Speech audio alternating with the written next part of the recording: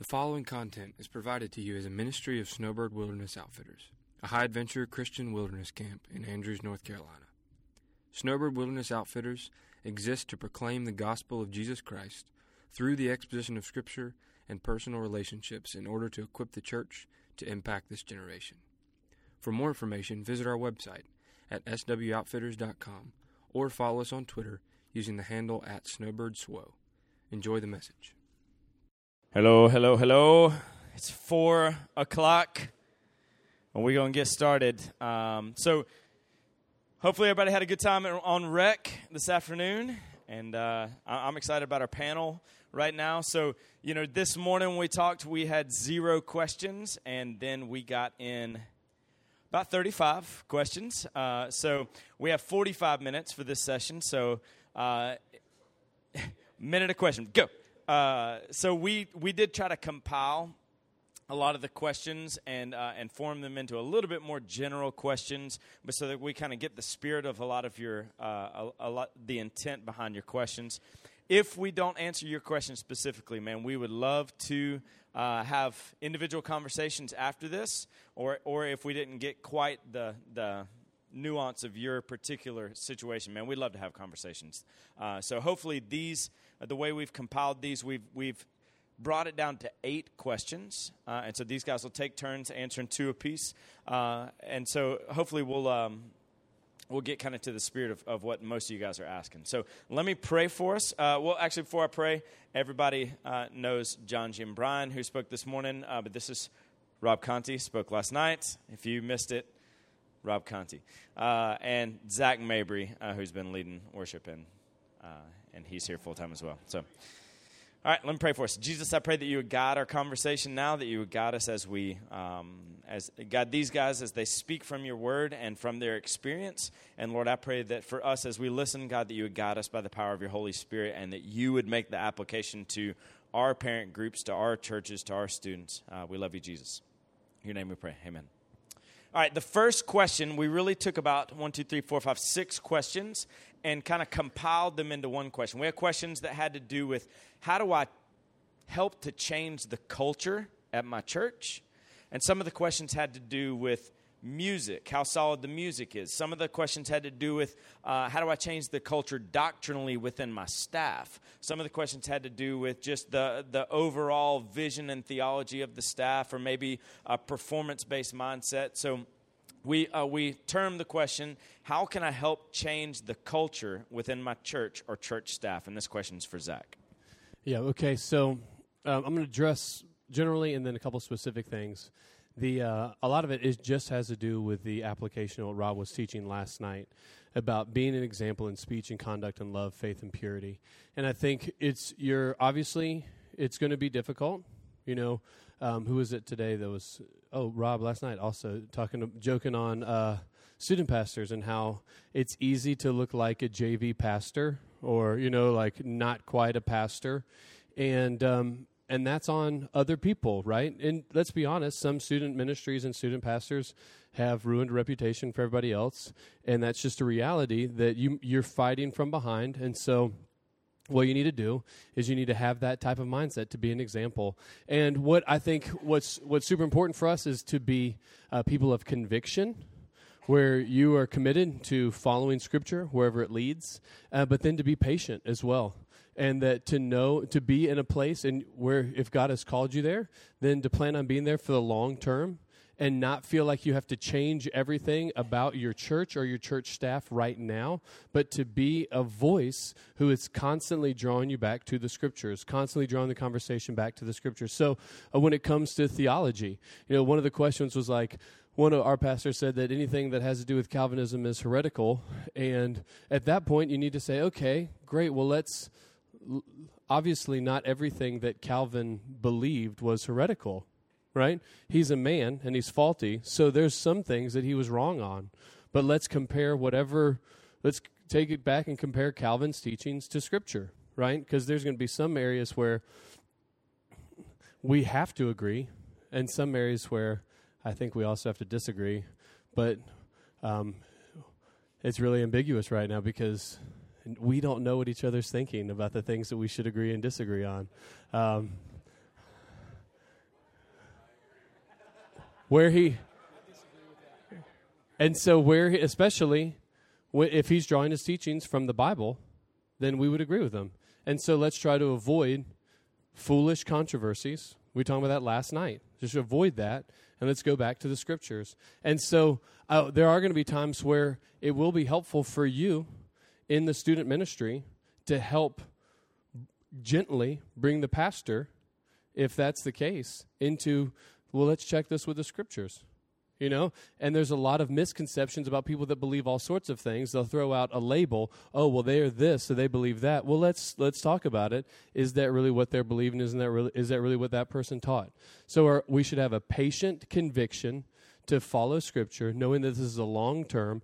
Always turn the conversation back to Scripture. A couple of the questions had to do with where you feel like your church has to do with like performance and it feels like everything's based on this appearance and performance, and that's where you're wanting to have it more relational and have real accountability with the staff. Well, someone has to lead in that, and it could be that you're the one who needs to be the catalyst to say, "Hey, guys, you know, here we are working alongside of each other. It feels like we don't really know each other, and that we're guarded against each other, and I feel like I can't really share. So let's really share. We're pastors."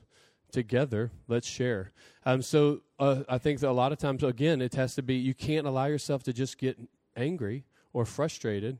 If this is where God has called you, then you need to have that patient, long-term conviction to Scripture. To come back to that. The one conversation about music, I think that's a really wise question to ask.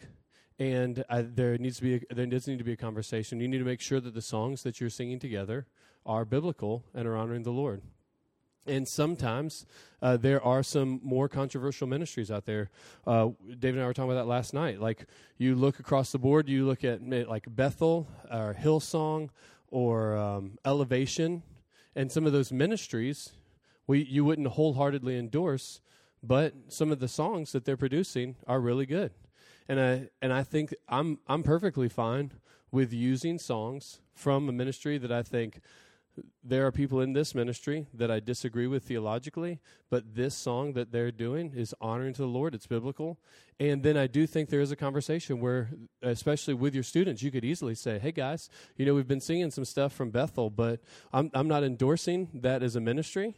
You guys need to check everything that they say with Scripture, and this song that they've done is really great, and we're going to use it to worship the Lord." But then again, if you do have a pastor, if someone in your church who's making decisions that says, "We're not going to do this," then I think that's fine to support that decision and say, "Okay, guys, this is in church together corporately. The pastor's deciding that we're not going to sing from groups from this, and you need to support the pastor in that." And then have that as a conversation. Say, you know, at your home, you can listen to music that exalts the Lord, that's biblical, but we're not going to do it corporately because we don't want to give our church to give a seal of approval on that ministry. So again, same thing. We're going to try to go back to Scripture, patient conviction, long term. Anybody else? Okay, great.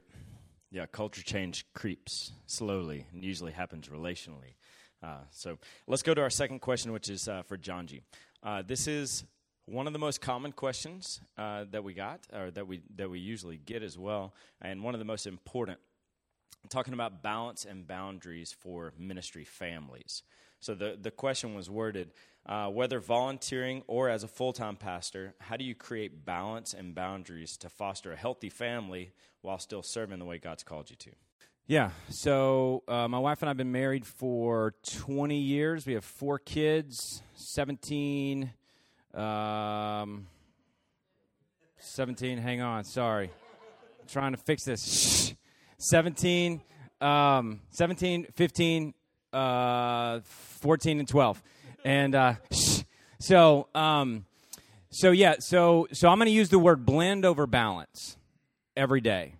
Because I tried that, the balancing. At the end of the day, I'm very passionate for ministry. You know, as you are, you're going to pay. You're going to pay me. You're going to pay me to do this. You kidding me? It's crazy to think that we do, and some of you don't get paid. That it's a volunteer situation. So from both of those angles, the number one priority for me. When I proposed to my wife 21 years ago, I said to her, "You will always be number 2 in my life. My number Jesus will always be number one. I need you to know that right out of the gate. But I promise you that my number 2 will be better than everybody else's number 1. Come on. Oh, baby. And I've spent the yeah, that was good, wasn't it? And it was one of them moments where you're like, yeah. So I spent 20 years. so 20 years trying to live up to that. 20 years trying to follow those guardrails. And, of course, Rob mentioned last night the qualifications for those who are in an overseas situation in ministry. It's the husband and one wife, and then there's some personal characteristics that are there. And then it goes right into you need to make sure you lead your family well, first and foremost. Because if you can't lead your family well, then you got no business being involved in leadership in any fashion whatsoever within the church. And so I was very bold about that in every situation I was in. You all need to understand that if I come to be the student pastor here, or if you desire me to come on staff here, that you're going to be a very distant 4 in my life. Jesus will be my number 1. My wife is 2. My kids, however many God chooses to bring into our tribe at that moment, will be 3, and you will be 4. And if there's ever an issue with the first 3, I'm out on number 4.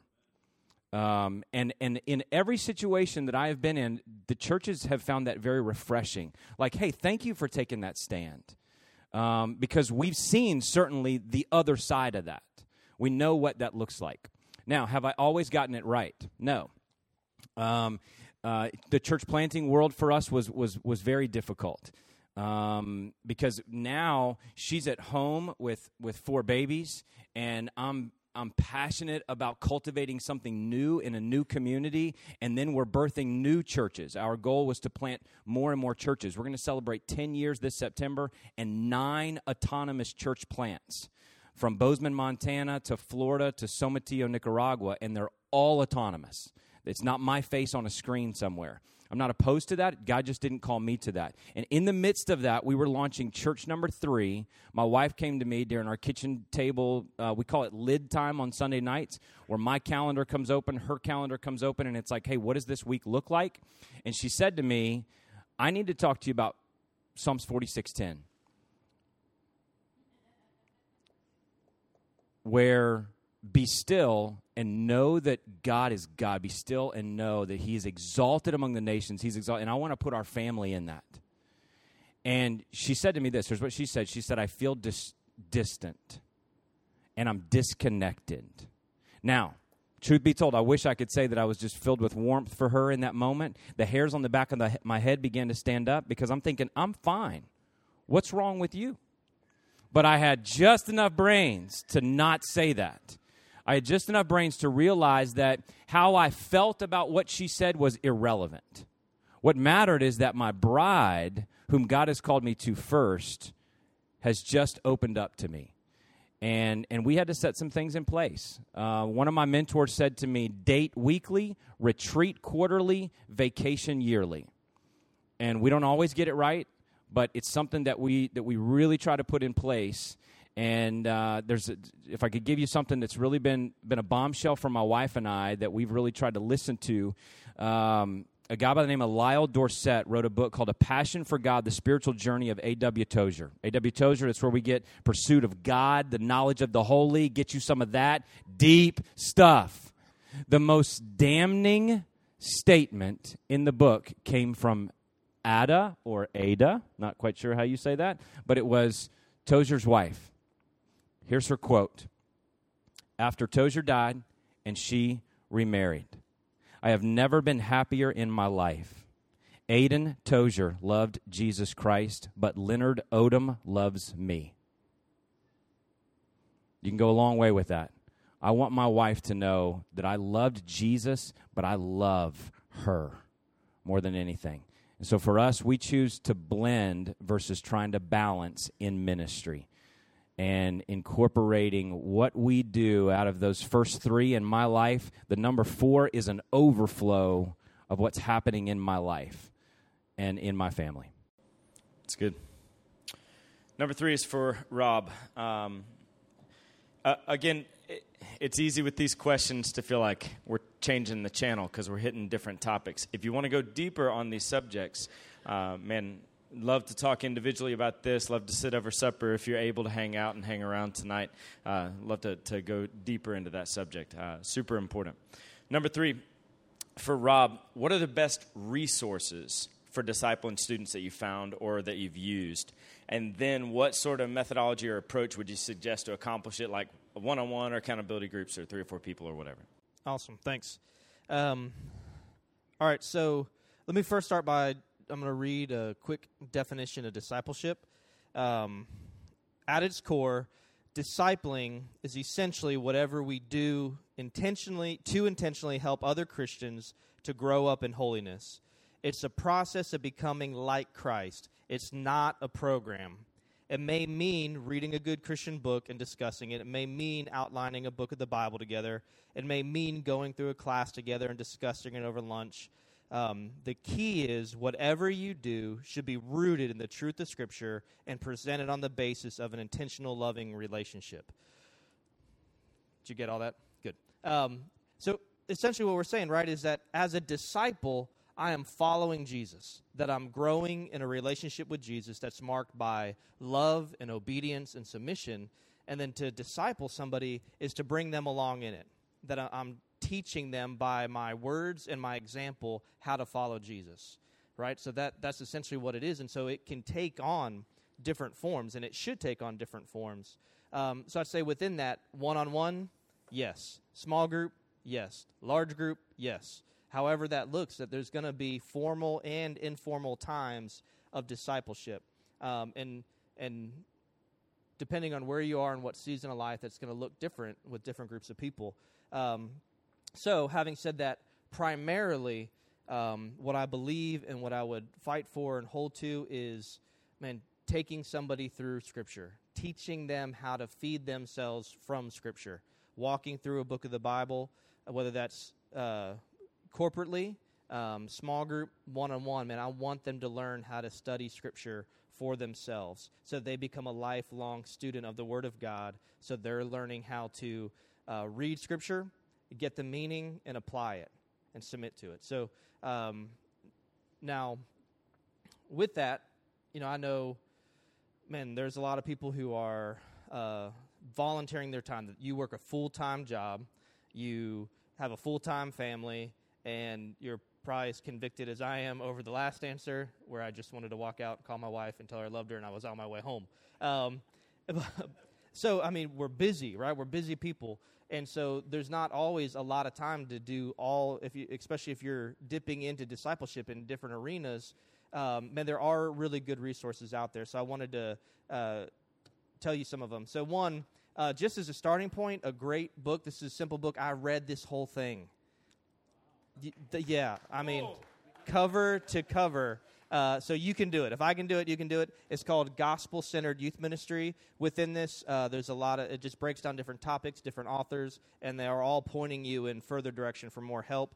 Gospel-Centered Youth Ministry by Cole and Nielsen. Okay? So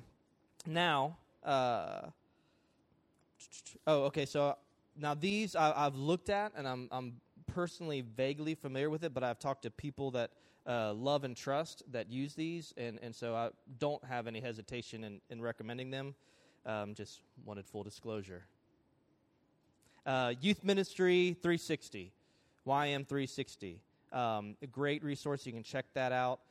They've got, it seems like they've got everything, in a package that you can get that will run your student ministry, from teaching corporately, small group setting, one-on-one discipleship, games. The only thing that looked a little suspect was their camps. But, just throw that out there. No, I'm sure they're okay. I'm a company man, I'm as loyal to whatever camp will pay me to know. But I'm over time. So that ministry looks awesome. The Gospel Project, a lot of the great tools there. The Gospel Project, and so you check those out. You can just Google those, find them easy. But I'd say, use those things. But nothing again, discipleship is not a program. Nothing's going to replace the relationship that has to be built where they see you. Nothing's going to replace them seeing you share the gospel. You want to teach your kids how to share the gospel, let them see you share the gospel. And I get emotional about the gospel. Okay, great. Our fourth question is for Brian. And the question, we had 5 questions. Obviously, we could spend a long time talking about parents in youth ministry. Youth ministry would be way easier if it weren't for the parents. So some of the questions were centered around, man, how do you empower parents to disciple their own kids at home? What are practical ways to equip them to be the number one discipler in their kids' lives? How do you help them see and take that responsibility seriously? How do we disciple their kids without usurping their authority? How do you get parents involved in youth ministry? So we kind of brought that into one question, which is, how can I get parents involved in discipling their kids and kids in the youth group? Well, in light of Rob's definition of discipleship, we obviously want parents modeling Christ to their students, to their children. This is a great opportunity for you to engage in conversation with your senior pastor, with your other pastors on staff, because this is a church-wide concern, not just a student ministry concern, okay? You as a team need to work together to impact the lives of parents, students, children, the family as a whole. Now, if we want parents to disciple their students, it's not just about sending home a resource. Now, we've sent questions home and said, hey, parents, engage in conversation with your student about the lesson we've taught or about the study we've been going through. So anytime that there's communication and conversation between a student and their parent, that's a good thing. We want to see that happen. But if we're asking them to model Christ, they need to be understanding the importance for them to grow personally, to grow spiritually, and then to live that in their homes. Teenagers still say that their parent is the most influential person in their life for the vast majority. And so we want to help parents, and you can tell them, your teenager wants to hear from you. They want to see what is important to them. You know, they want to see their parent model to them what is important in their lives. Certainly, it would be great if spouses were priority, if Jesus was a priority. You know, if they could model what John G was talking about as well, that'd be great. Let me move to the other aspect of it, which is how do you get parents involved? When we do our annual parent meeting, we basically invite parents to come and be a part. Now, we have a wide range of opportunities for parents to be involved. Obviously, if you're going to teach, open up Scripture, do mentoring, there's a process that I talked about this morning. But if you're just coming to do check-in, if you're coming to greet somebody in the parking lot, if you're coming to interact with parents when they're dropping their student off or whatever, that doesn't require a whole lot of work. Now, we do a little bit of training. As a matter of fact, I have a new couple coming tomorrow morning. I won't be there, but our staff is going to be training them on how to do the check-in and how to be greeters. It's because I have a great staff. I trust them, and they know the process, and they can get it done. But we invite parents, and so we have broken down all of our opportunities and all of our jobs and all of our expectations and said, if you want to be long-term, if you want to commit to a year and then re-up for another year, great. If you want to just come for an event or every other week or once a month, here are different jobs you can do. And so we just wait for them to tell us, at least in those categories, I've got some time. I'd like to help you. I'd like to do this. And what we have found is when we can get them in the door doing check-in or helping out at a game on a particular activity, they see our heart.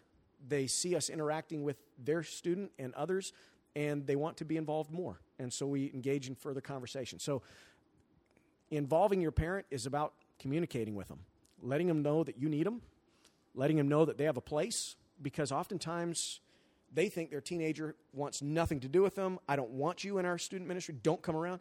We have found that to be completely opposite. We have more students that are excited that their parents actually show up and are doing, now maybe not teaching their small group and, getting in their business, but being there because they actually care about their students' life and what's going on and who their friends are. So, put together a list, find out where you need help, and then let them know that you have needs. And then accordingly based on the level of responsibility. Just clarify that. Great. All right. One more question for each of you, so halfway through. Question number 5 goes to John G. How do you know, how does one know the right time to move on from a church? Is it ever right to leave a place to which God's called you when there's not yet a calling elsewhere? It's good question. I think that what we need to remember is that nowhere in the Bible does God ever say, I will follow you, ever.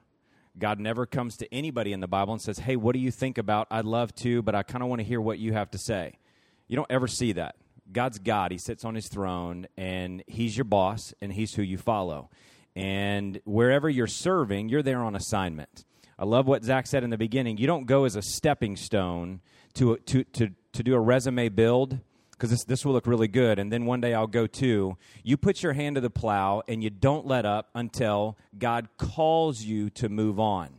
And even where you are, it's very easy to get the Jesus mentality, because look at all the good things that God is doing. Look at all the things that, and keep in mind that he's the chief shepherd, capital S. You're the little shepherd. Corrie ten Boom said, hold everything loosely. It will hurt when God takes it away. Good word. That everything that you have, that you're influencing, is by the gift of God. And also be smart enough to recognize that God, it's those cases where God just leaves somebody in the same location forever, they're few and far between. They are. And I made a lot of mistakes early on. That youth ministry that I took in seminary that was doing really good job of 50 students, and we took it to 77 students. That was the church that if I could get 2 55-passenger buses packed to drive to Snowbird, we'd really be doing something, and we did. When I left and God moved me back home where my father was dying of Alzheimer's, and graced me with the opportunity to be there during that season and for him to know my firstborn son. When I left that church, they went from 77 in Sunday school to 17. Epic fail. I was the Pied Piper. I didn't equip people to do the work of the ministry. And I began to look at everything very different. That this isn't mine, this is Jesus's ministry. And when he gives me this tug, there's always been this push and this pull. And generally, they're both from God. That sometimes there's this push. I know you love these people, and I know you're all in and you're entrenched, but I have something else for you that I need you to do, and somebody else needs to come in and do something that you're not gifted at.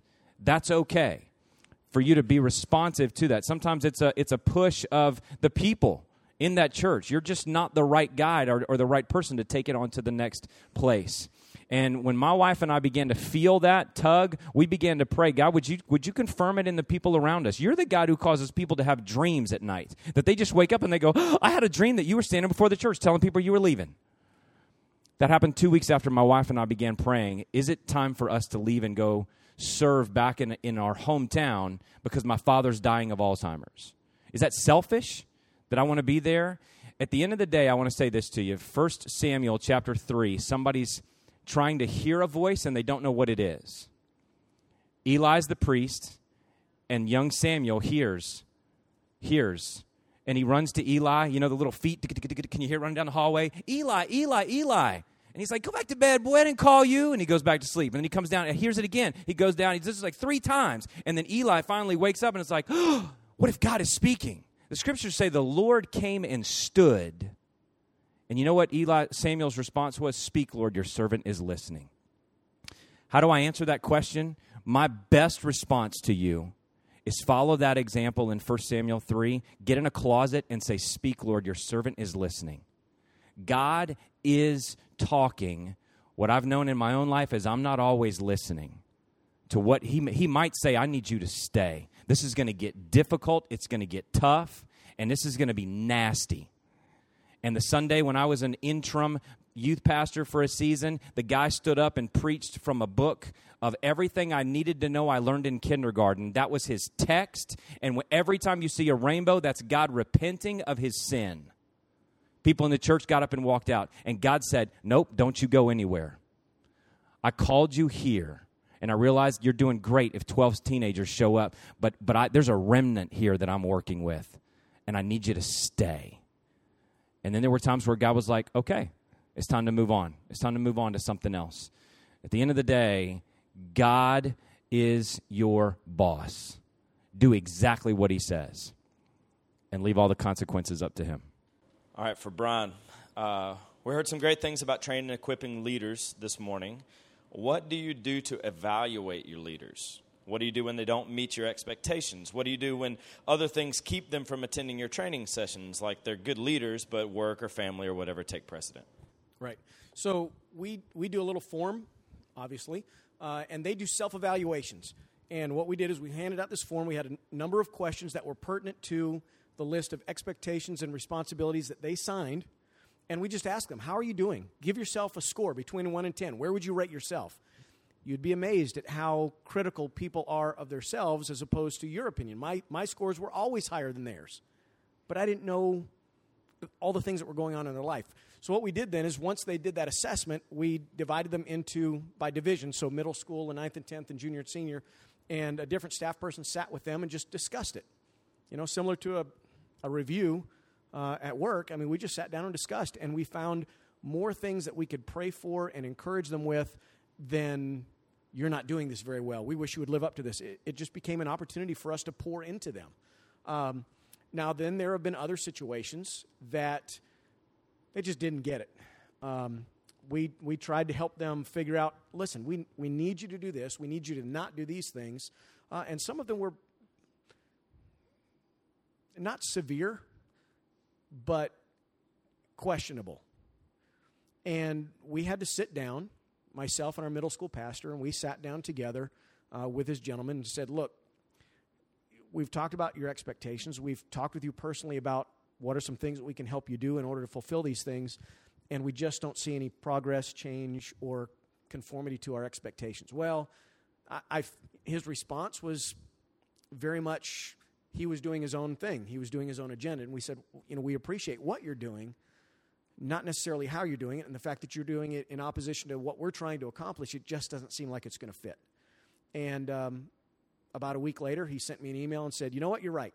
I think I'm just going to step away. Okay, that makes it pretty easy. Now, granted, you still have to deal with the students and the parents who are now wondering, why did he step away? And so you've got to tread carefully, lovingly. And we come back to our, I don't want to use the word process, but the paperwork that we put out there and say, this is what we ask of you, this is what we expect of you, and if you aren't willing to follow it, no hard feelings.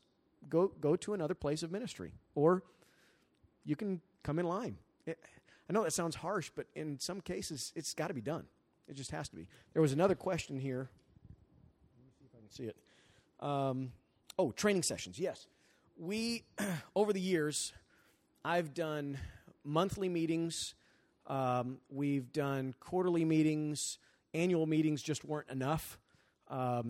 We have tried Wednesday nights after church. We've tried different things. And what we did is we just started asking, because our percentages, especially when we were doing monthly, every third Wednesday of the month, it was too much. It was a long day for us. It was a long day for them.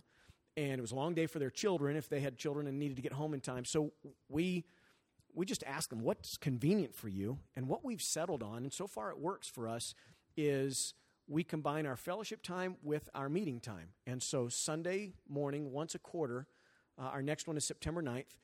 After the service, we prepare lunch for them, and we eat lunch together. We fellowship and play a little bit together, and then we do training. And part of that training is how can you improve as a leader? How can you improve in this area of personal integrity or in communication or facilitating a group? Some practical ministry thing, but then we get feedback. And we're budgeting in about 30 minutes this next meeting. You tell us, you've been working with us now sometimes 3 years, 6 years, 4 years, 1 month.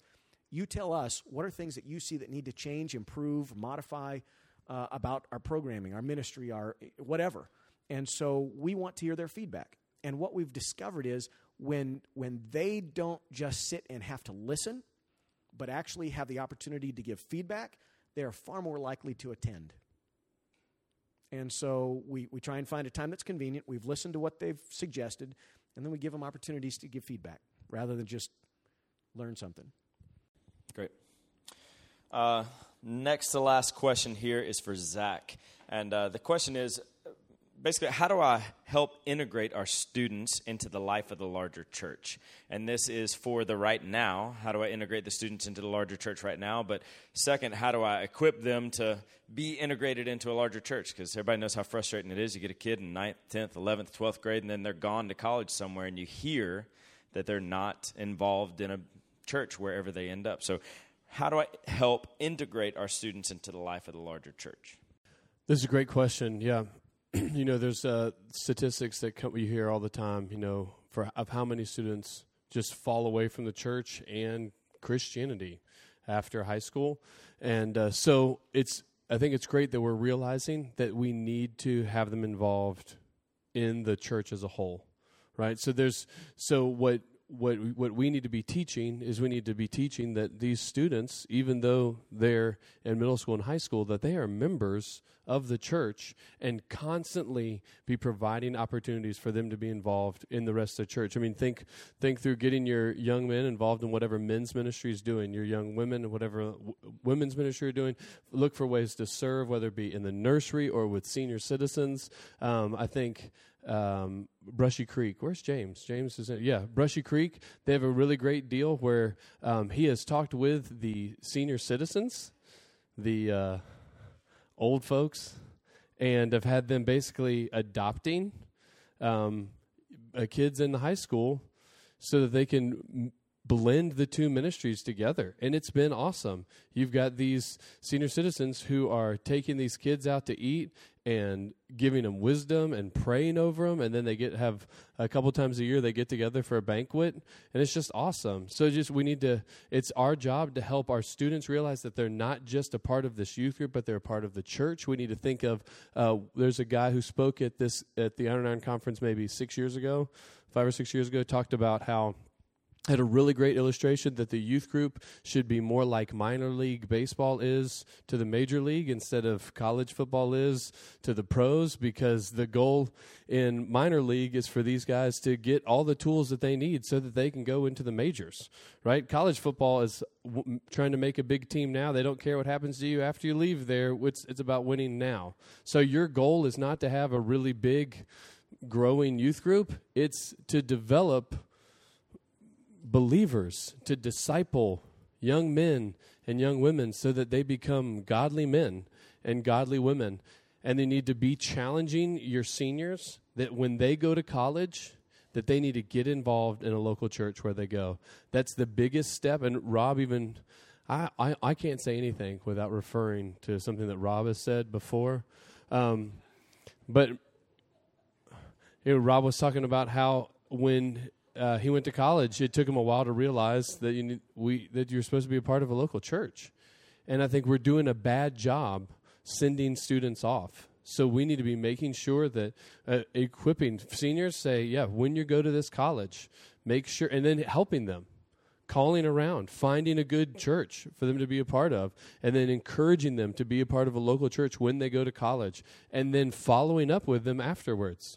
Don't just have your world focused on your youth group here and now, but have it focused on these students growing into godly men and godly women, and that you can give them mentorship even after they leave, pointing them towards being involved in local churches. And then, I think that's the key we're missing, is they're falling away because they're moving away often, and then allowing lethargy to set in. And I know for me too, that's one of the biggest things I tell people when they go away to college. Find a local church to be involved in, because it took me a couple years to realize that that's what I was supposed to be doing also.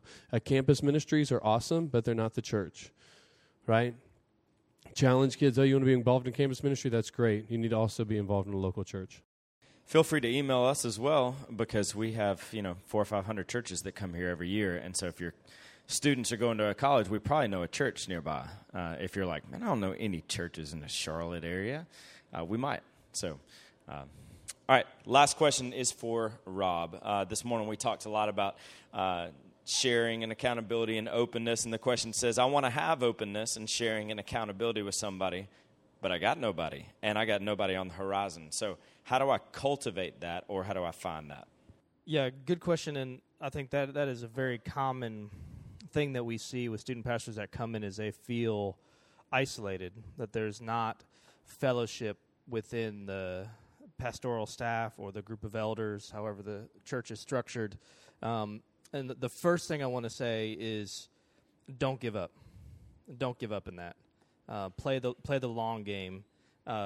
You very well may be the catalyst that God uses to change that aspect of the church. Because sadly, people don't know how to disciple. People don't know how to have accountability and fellowship because it's been lost in the church. And discipleship is supposed to be handed down. But when it's missed, you got study, you got books, you got podcasts, but how to really have relationship with one another that is Christ honoring and iron sharpening iron, and that gets missed. And then I don't know how to do it, and so it may take you doing it from a position. And what can be difficult is the senior pastor or the other pastors are resistant to it. Is doing it in such a way that doesn't seem like you're usurping authority, as if you're trying to lead, but doing it in a way that's supportive of their leadership, coming underneath their leadership, but loving them, supporting them, but intentionally trying to build relationships that breaks through that wall that's up. And that might be long and painful, and you might get rejected a lot, but encourage you to not give up in that, to pursue it. And having said that, I do think that while you play that out, to seek it wherever you can find it. And for that, is Ricky in here? Ricky? We hadn't planned this out until just a little while ago. Oh, right there. Ricky, do you mind coming up and talking about... Yes. Thanks, Rob. I heard Rob once say the danger of isolation. So that's one thing I heard you say. And I think we are isolated because we insulate ourselves. And so the danger of kind of living in a vacuum in our own ministry is toxic. So the best advice I would give you on this is, first of all, get over yourself. Okay, you are not that big of a deal. So you are there to advance the gospel and make the name of Jesus known, not there to establish your own kingdom and become the biggest, coolest youth group in town. So you have to get over yourself, and then you have to realize in that it's not about me. So if you simply did the math on the percentage of the unreached people in your community compared to the number of students in your community, compared to the number of kids in your youth group, you would quickly conclude there's a lot of work to do, and there's no way that I can do this on my own. So Columbus, Georgia, for example, we're 85% unchurched in Columbus, Georgia. Now, let me give you another example. I was doing some consultation with the church in Hartwell, Georgia, not far from here. Okay? In Hartwell, Georgia, there are 3,000 middle school and high school students in this small community, and there are 100 churches. That seems like a reasonable ratio, but they're 80% lost in Hartwell, Georgia. So the chasm that we have to reach requires us to reach beyond ourselves. So we cannot afford to be insulated, and we have to recognize the huge danger when we become isolated. So I would say then two things. I have to reach out and initiate contact. What does Proverbs 18 tell me? Real simple principle. A man that has friends must show himself friendly. So I always choose to look at this as if I'm a marketing agent. I have to generate calls, right? So if I want to build relationships with others for the sake of reaching my community, I have to be willing to generate those leads within those around me. That means I'm not going to wait on somebody to call me. I'm going to initiate the contact with youth pastors and youth leaders in churches in my area. Hey, man, how are you doing? How are things going to your church? You want to grab some lunch? Let's get some guys together. So don't sit back and wait. You be the one to reach out. That'd be wise counsel I would give for you. If you don't have an existing network in your area that already exists that you know about, you may find by reaching out to others that one actually does exist, and youth pastors get together regularly for lunch in your community. You need to connect into that. If there's not one, start it. It's really not hard. Just reaching out and trying to find opportunities to go get lunch. If you're in Georgia, I will buy that meal for you. I will make that happen. If you are in a neighboring state convention, Whether you're Baptist or not, you let me know. I will make that happen for you. I can commit that to you. I promise. Okay? And then the last piece of advice I would give is this leads to reaching our communities for the gospel. As I reach out to others and I realize the desire and the importance of working with others, start out by leaning into each other's. Because I think what we oftentimes do is we sit in our insulated world, we come up with this wonderful idea that oftentimes looks like in an event. Then when we get into the planning, we realize that A, I don't have enough people or I don't have enough money. So then I choose to reach out and get others, hey, will you come support my event? Okay, and sometimes that works, but most of the time it doesn't.